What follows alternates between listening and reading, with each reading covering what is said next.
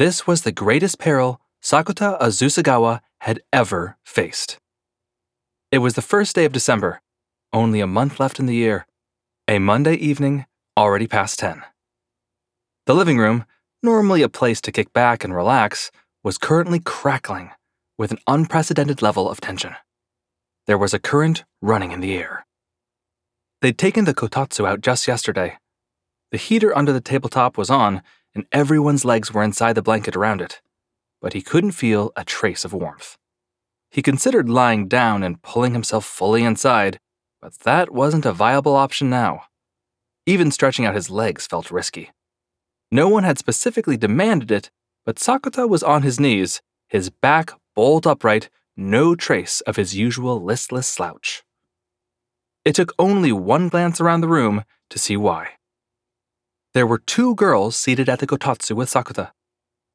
On his right was an actress, a year above him at his high school. Her name was Mai Sakurajima. She'd been a child star, a household name across Japan. These days, she was filling major roles in TV shows, commercials, even movies. But to Sakuta, she was also his girlfriend. She had beautiful features that left a strong impression. Long, black, glossy hair only enhanced her beauty. She'd come directly from the film set, so her makeup was flawless, and she looked even more grown-up than usual. If the circumstances were less extraordinary, he would have loved to just sit and stare. He was confident he could keep that up for 2 or 3 hours without a trace of boredom. But this wasn't the time. To his left was another girl, cheerily peeling a tangerine like she had not a care in the world. Her name was Shoko Makinahara.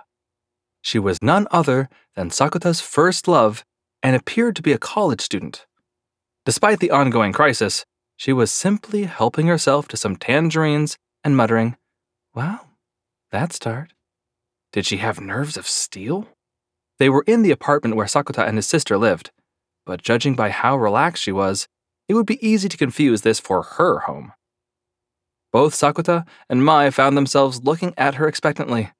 It wasn't clear if Shoko picked up on that or not, but she popped the last piece of tangerine in her mouth, said, "Let me put the kettle on," and started to get up.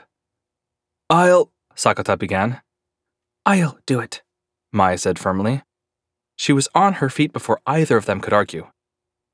"No, I should," he tried. "Sakuta, you sit right there and figure out a good excuse," she snapped. He didn't dare argue further. "Okay. Sorry." He settled back down. She was already furious, and it would be a truly terrible idea to risk antagonizing her anymore.